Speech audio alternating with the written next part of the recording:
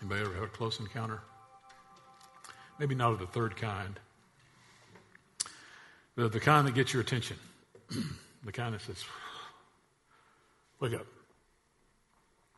Remember the summer of 1979. It was a very good year.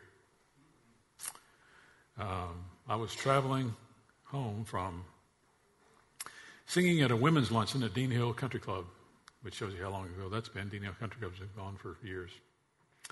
Traveling down the interstate in my red and black Dodge Dart Swinger. It wasn't just a Dart, it was a Dart Swinger. Head down the interstate, clicking along fine. Good bit of traffic on the road. Reach down to change the station on my radio, look up, all I see is brake lights everywhere. So I hit the brakes, I start skidding a little bit, see I'm going to hit the car in front of me, I'm in the inside lane, see I'm going to hit the car in front of me.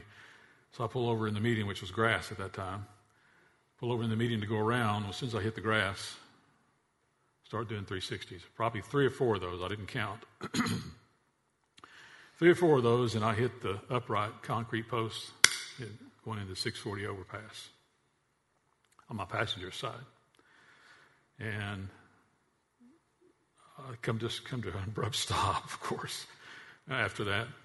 My steering wheel's sideways. There's glass everywhere. My car kind of looks like this now on the passenger side. I look around to see if I have any limbs missing or anything, so I'm okay. The door's been knocked open on the driver's side. I get out of the door. There's evidently a policeman coming down the opposite direction, heading westbound, about the time that happened, because he's right there instantaneous. So I'm getting out, looking around, seeing my car's trashed. I care actually less about my car and more about my guitar in the back seat. So see if my guitar made it okay. It made it out. I pull my guitar out. Police officer walks up, takes one look at my car, said, "Son, God's got a plan for your life."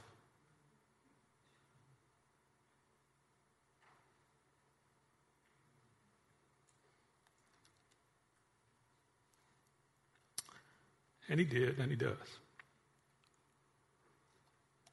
And I knew that at the time, actually. Then, probably 30 seconds later, Leanne's mom comes driving down the interstate, sees what's going on, stops, gets out. I can then stick my guitar in her back seat, and she takes me home. And, I didn't really give a whole heck of a lot of thought to that day, but that was a close encounter. I mean, I could have been gone like that. It didn't seem so at the time. I thought, this is a bummer, because my car's trashed. And I got a bummer ride now and figure out something else to drive. But as I reflected on that, days, weeks, months after the fact, I thought, wow, that police officer was right. God's got a plan for my life. And those encounters push you to the point of saying, I'm here for a reason. I'm here by design. God's up to something here. And you probably had those situations too, maybe with Rex necessarily, but with situations that pushed you to the edge, maybe even in threatening your own life, your own safety, pushed you to the edge, and as you step back from the precipice a little bit, you figure out, there might have been more to that than met the eye at the time. God might have been up to something there to get my attention to say, are you with me? Are you walking with me? Is this just a show for you? Are you serious with this, or is this just something you do on Sundays? Well, Moses had an encounter like that. Turn to Exodus chapter 3. Moses had an encounter that was incredible, and it was a defining moment for him. He didn't even see the definition in it all the time.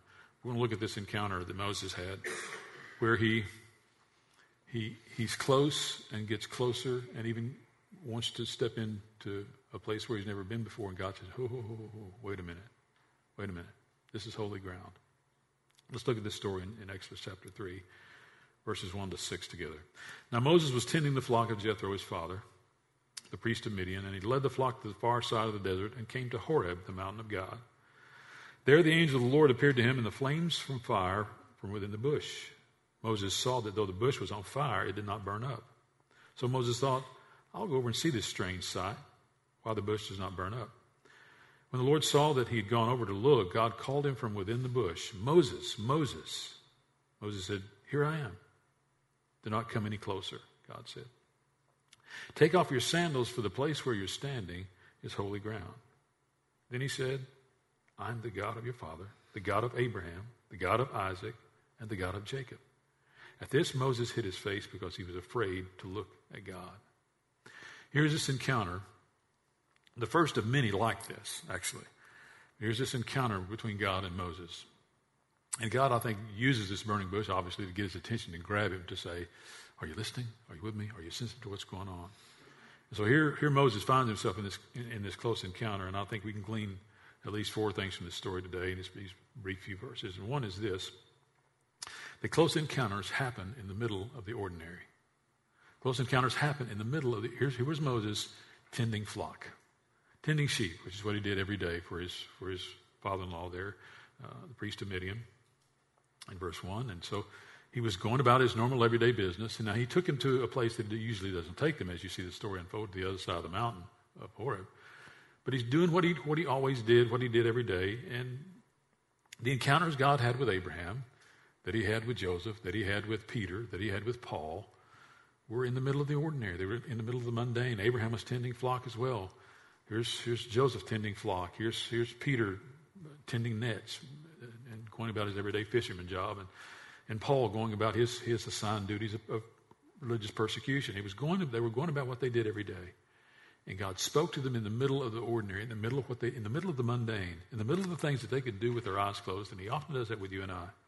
He speaks to us in the middle of the mundane, in the middle of the things that we could do in our sleep. Why does he do that? He does that so our focus and our attention is on him and not on what we're doing. He does that so that, actually, there's a couple of reasons for that. One is, as I said, so he can have our undivided attention in the middle of the mundane, because we know that. We can predict that. We can see it's just something we can do in our sleep. So he knows he has our attention if he speaks to us and comes and shows up in the middle of the mundane. The second reason is so that we can have a reference point between what he is calling us to and where we are. With no reference point, we have no decision to make to say, am I on the path God has designed for me to be on, or am I not? When he shows up in the middle of the mundane, then he gives us a reference point to say, here's where you are, and here's where I want to take you. Here's where you've chosen to go, and here's what I destined for you to be and become. I want you to see the difference between the two, between what you've chosen, what you've settled for, and what I have for you. And that's exactly what he does here with Moses. To say, Moses, and the story as it unfolds, and we didn't read the whole story there in chapter 3, where God lays out to him, you're going to deliver the nation. They're under oppression in Egypt. You're going to go grab them and take them away from Pharaoh. And that's a great story that unfolds. We'll look at that a little more, actually, in this next series we're going to talk about, in looking at change, how change affects us. But here's Moses in the middle of the mundane, in the middle of the ordinary, going through these normal duties, and God shows up in the middle of that to say, Moses, I need your attention. What I'm about to share with you is going to blow you away, but I need your attention. Are you with me? Are you listening? Do I have your undivided attention? So he shows up in a bush there that's burning but not consuming. So it should show us that in the middle of the mundane, and sometimes often in the middle of the valley, God gets our attention more clearly, more succinctly in the valley than on the mountain. Why? Because we need him in the valley. I mean, we're in a hard place. We're in a place where we lack understanding, a place where we're not getting it. We're not understanding what's going on in our life. I thought my life would work better than this by now. In those valleys, in those low points in our life, he has our undivided attention. On the mountaintop, when life is clicking and life is working, it's far harder to see and hear his voice. But in the valley, we can see and hear it far more quickly. Why?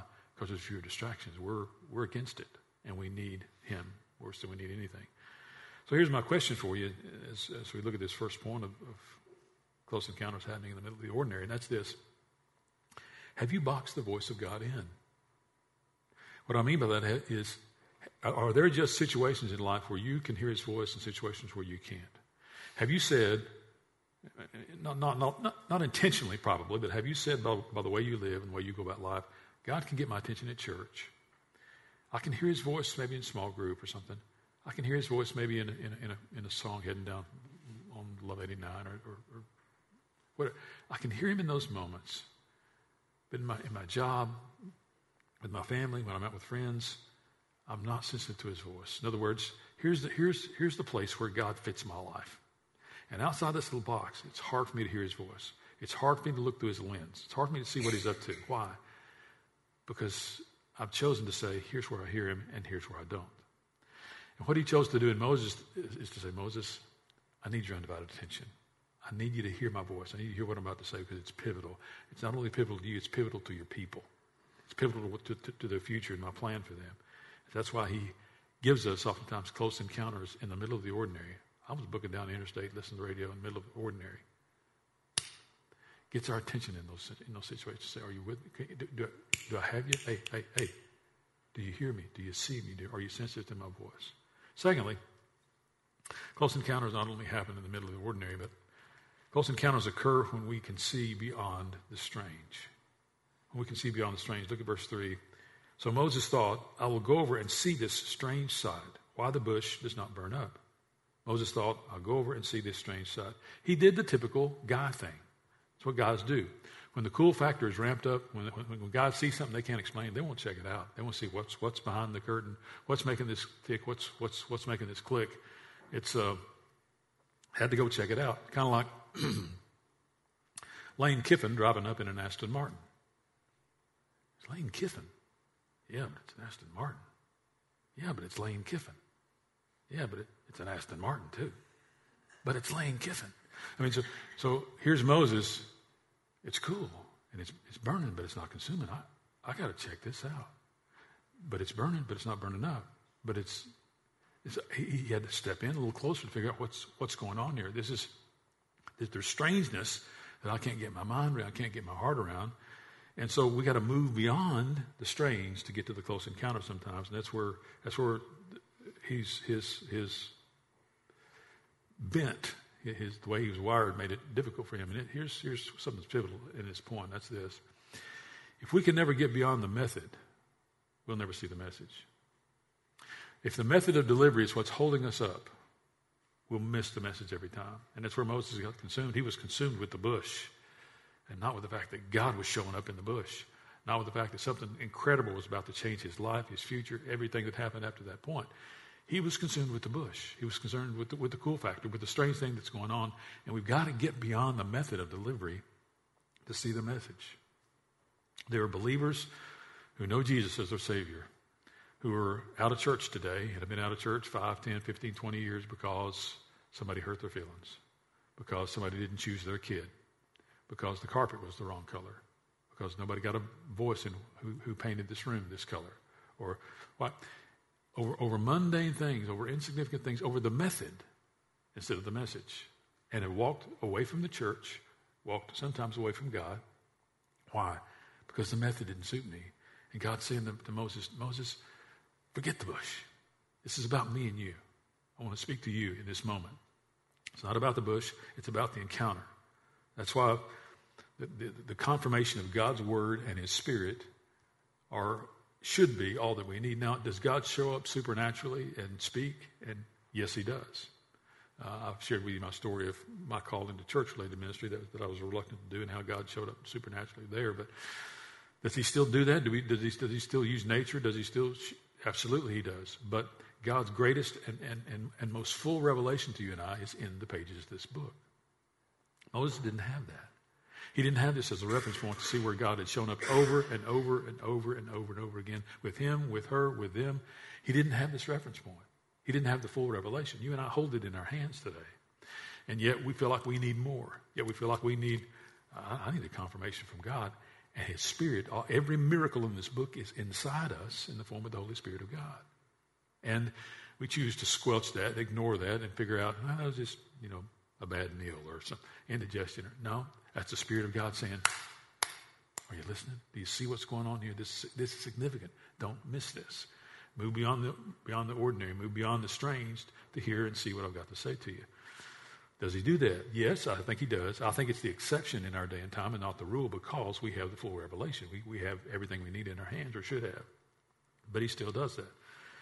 We have the miraculous inside of us in the Spirit of God, and we have the revelation in the Word of God to guide us into those things. Now the question is, are we open?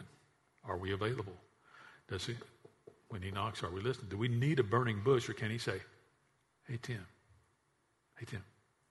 and me instantly hear his voice and see how he works and understand the nature of, okay, he's trying to show me something, trying to speak to me in a way, either through his word, through his Spirit, by way of prayer, conversation with a friend. We miss those things when we're caught up in the strange. We've got to move beyond the strange, move beyond the miraculous, move beyond the method to get to the message. That's vital. It's important to us, and sometimes we miss that. Thirdly, Close encounters not only happen in the middle of the ordinary and occur when we can see beyond the strange, but close encounters require the right response. Look with me at verse 4. When the Lord saw that he had gone over to look, Moses called him from within the bush, "Moses, Moses." And Moses said, "Here I am." He called him from the bush, in essence to say, don't get caught up in what you're seeing, because what you're about to hear is going to rock your world. And it did, and Moses didn't know that at the point. But here, notice that Moses, and I love this, God speaks Moses' name. He speaks the name of Moses, and Moses had never heard that name before from God. He'd heard it from other folks. But he hears the person who ordained his life and ordained his steps, knew every hair on his head. Here's that person speak his name. Have you ever heard clearly, either by way of prayer or clearly God say your name? Have you ever heard him speak your name? Short infomercial sidebar. This next series on change next week is about how God changes our names sometimes. Some of us may have new names in heaven. Why? Because God's designed for us and our parents' name doesn't fit. And so we're going to look at that next week as we look at how change affects us. But here God speaks the name of Moses intimately to say, "Moses, Moses, here I am." Moses, are you hearing me? Are you with me? Do you see what's going on? It is personal. It is intimate. It is specific. That's how God often speaks to us. And he wants to get our attention to show us those things. Why? Because he knows what's best for us. Why? Because he's the one who ordained our gifting. He's the one who gave us the abilities we have. He's the one who indwelled us with the passions we have about what we're passionate about. Those things came from him. He knows us best, and he knows how and why to get our attention and where those things need to be focused. Moses' response here is almost comical, and I don't know if it's meant to be in a comical sense in how he wrote it down here as he recorded this, but Moses' response is almost comical, and you hear the God of the universe say your name, Moses. Now, can you imagine that? And Moses' response was, "Here." You know, like, "Present." Can I share with you the response God is always looking for us, from us? His response, our greatest response to God is always, yes. Tim? Yes. Whatever it is, yes. Tim, do you hear me? Yes. Tim, will you? Yes. The response God is looking for us is never here. It's never present. It is always yes. Meaning, whatever you're asking, I'm in. Wherever you're going, I'm there. I want to follow your leadership. I want to respond to your spirit. I want to be with you. So then my answer is, as I've seen your track record with me over and over and in that and in that, and yes. When God speaks, my response should always be yes. Instead of here, instead of present. In doing that, it reveals, and he knows this already, but it reveals to us, he's got my attention, he's got my mind, he's got my will, he's got my emotions. He has all those things in his hand. If my response is yes, I'm in. Whatever it looks like, I'm in. Whatever you want, I'm on it. Our obedience is the reflection of a heart that says, whatever you ask, I'm there. Whatever you want from me, I'm in. Now, that's not how Moses responds. Moses, as you see this story in chapter 3 and chapter 4 unfold, if you want to read that on later this afternoon or this week, as you see this story unfold, you see Moses start to turn. He's totally against what God's about to ask him to do. He feels talentless. He feels ill-equipped. He feels ungifted. And God says, I got this. I got this. I got this. And so by the end of the story in chapter 4, as he's ready to go before Pharaoh, he finally realizes, I just should have said yes. When God said Moses at the bush, I should have said, yeah, whatever you want. I'm here. I'm yours. And so he takes some convincing to get there, but we're wiser when we hear God's voice, when he opens a door to us, and whether it's in conversation, by way of his word, by way of his spirit, when he starts to open a door with us, our response should always be an affirmative. I'm with you. You got my mind, you got my attention, you got my focus, you got my will, you got my wants. My dreams are tied up in what you have for me. Yes, whatever it is. The answer is yes. That's the right response. Fourthly, close encounters finally demand the right perspective. Look at verses 5 and 6. Do not come any closer, God said. Take off your sandals, for the place where you're standing is holy ground. Then he said, I'm the God of your father, the God of Abraham, the God of Isaac, the God of Jacob. And at this, Moses hid his face because he was afraid to look at God. Do not come any closer. You're standing on holy ground. He's saying, you aren't here to see a bush burn, Moses. That's not why I called you up here. You're not here to see a bush burn. You're not here to tend sheep. That's not why you're here. You're here to meet with me. This is about you and me. It's not about a bush, not about sheep, not about even so much about your future. It's about you and me. It's about our relationship. It's about your hearing me and responding to my voice.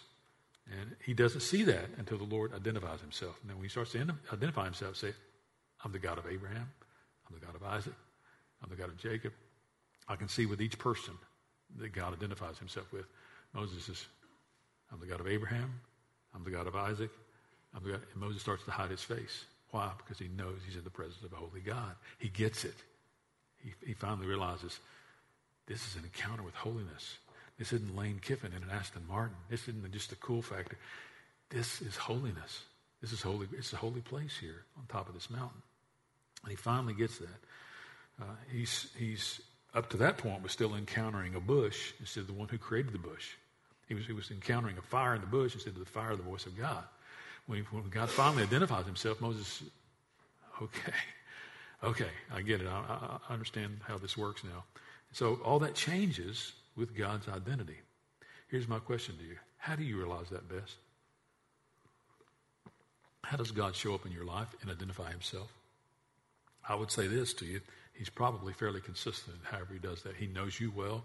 He knows how to get your attention well, whether that's in adversity, whether that's in blessing, whether that's in a relationship, or whether that's in an event or a task. He knows how to get your attention and knows how to speak to you effectively and push himself and reveal himself so that we see him and make that encounter obvious.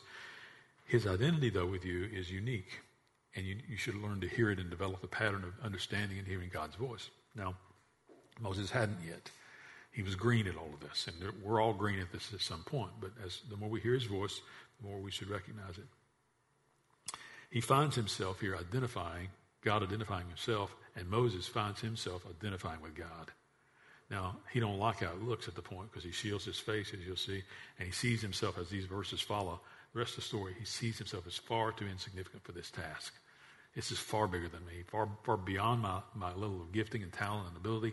I can't make this happen on my own. And he couldn't, and he realized that. And so as he realized he needs God, he finds his identity in him. Listen to these verses in Acts chapter 4, verse 13. When they saw the courage of Peter and John, they realized that they were unschooled, ordinary men. They were astonished, and watch this, took note that these men had been with Jesus. Moses finally recognized in the identity of God that he was having a one-to-one personal encounter with the God of the universe. This wasn't about sheep or wasn't about a bush. It really wasn't even about a mission. It was about a relationship with the God of the universe, the creator, the sustainer, the giver, the healer. He recognized that in that moment. And you know what he did? He took his shoes off. Because God said, this is a holy place, Moses. This is a place where you're encountering a holy God and you're an unholy man. Get your shoes off. See the significance of this moment and this place and this time and this event. And that's exactly what Moses did. Here's the question. Moses, from that point, as I said, took a little convincing, but he was in. Why? Because he recognized and knew this was God. These men around the Sanhedrin in Acts passage I read to you just a moment ago knew that Peter and John were for real because they had been with Jesus. They recognized about these guys. My question for us today as it relates to this point is this: where does our identity lie? Is it obvious who we belong to? Is it obvious who we are and whose we are? Are those things obvious to people, or do we have to work at it? Or is that just on Sundays? Is that something we put on, take off? Is that something we wear, something we don't? Here's the reality of that, though, and Moses gets this, and we should too. If God authored it, he owns it, and it cannot fail. If we author it, we own it. And more often than not, sooner or later, it's going to fail. But if God authored it, and he does here in this mission with Moses, if God authored it, then God owns it. And if God authored it and owns it, it's going to succeed. Now, it may not be in the time frame you and I would like. It may not be immediate, and we may not see it for days, weeks, months, years, even decades. Heck, some of it we not even see till we stand before him or on the other side to say, that's what this was about. This was what that was about. So to put the dots and the pieces together. But if it is of him, he owns it, and it falls on his lap, and it will accomplish what he wants to accomplish with it. Whether we see the immediate results of it or not. As I said, sometimes that's delayed. Sometimes we may never see that. But if it's ours, it's on us. So here's a couple of questions as we close. And I want you to, this is unique to you, so this is not something you can piggyback off someone else's experience. But for you, where is holy ground for you? What does holy ground look like for you? Where are you open to those close encounters with God? Where does it move beyond horseshoes and hand grenades to you, and you step in, and I'm in, regardless of the cost, regardless of the mission? My response is yes. It's not here. It's not let me hear it first. Let me see it. Yes. Whatever you're asking of me, I'm in. Where is that holy place for you? Where is the place where you recognize his voice? Where's the place where you are more sensitive to him than at any time or anywhere else? Where are those places and those moments for you? Where is holy ground for you? What's that look like? Is it just here? Is it in your bedroom? Is it in your car? Where is holy ground for you? Where are those places for you where God speaks? Have we boxed him into just a few places? Or does he have access anywhere, anytime for us? Where's holy ground? Or, and here's probably the more important question, is close enough close enough? Have you already decided in your life, this is close enough for me? This is as close as I want to get. I don't want to step into anything else because I realize the unknowns out there, potential failures out there, potential embarrassments out there, and all that comes from the enemy. But the Lord's saying, yes, but knowing me is out here too, and walking in blessing and fulfillment is out here too, and seeing design and purpose and direction to your life is out here too. Now, the potential for that other exists too, but you'll never know me until you're over here. You'll never know me until you're willing to walk in intimacy and move beyond mediocrity, move beyond the mundane, move beyond the experience that I've always known, the things I've always done, to say, I want to walk with him intimately. I want to know him that way. I want my life to reflect who he is, what he's got me here for, the design that's here. Or it's close enough, close enough. You know what I see in believer after believer after believer? The close enough is close enough. By moving any closer, I'm uncomfortable closer. And I don't understand it closer. And I don't see all the angles closer. I have to totally put my faith and trust in him closer. So I'll just stay over here because close enough for me is close enough. I've already decided, no thanks. I want to walk in the safety of the known, then step into the unknown. I want to walk in what I've experienced, what I can get my arms around, what I can understand, instead of step into something I've never understood before, I've never experienced before, yet God has designed for me to see him and understand him in that way. Most believers talk about, and this is probably true if you paid attention to conversation, most believers talk about what God has done instead of what God is doing. They talk about how it's been instead of how it could be. You ever notice that? Whether they're 25 or 85, most believers talk about what God has done instead of what God is up to. You know how you figure out what God is up to? You step out of the comfort, out of the known, out of the mundane, out of the predictable, and into intimacy with him. And you figure out, I don't care what God's up to, I'm in. I don't care how he gets there, I'm in. I don't care whether the method is a bush or the Bible, I'm in. Whatever he asks of me, I'm in. Because close enough isn't close enough for me. I don't want to settle for mediocrity. I don't want to settle for the mundane. I'm tired of settling, period. I want to know him. I want to follow him. I want to see him. I want to understand him. And I want to get the fact of how he works around me. And I've got to get close to him to understand that. When I desire that more than I desire anything, God starts to do some things in our life that get exciting and amazing. And I want to encourage you to find that place of holy ground. And walk there regularly to where I long for, I seek close encounters with him. Why? Because I want to move closer with him. I want to know him more. I want to see him more. I want to engage him more. I want to give him control more than me having it and just giving him a piece here and a piece there and a church here and a group there and prayer there and a need there. I want to engage. I want it to be a lifestyle for me where he comes out of the cracks of my conversation. He engages my every thought. He takes control. I want him to have that. I got to move beyond the mundane. I got to find holy ground, and I've got to say close enough is never close enough for me. I want more.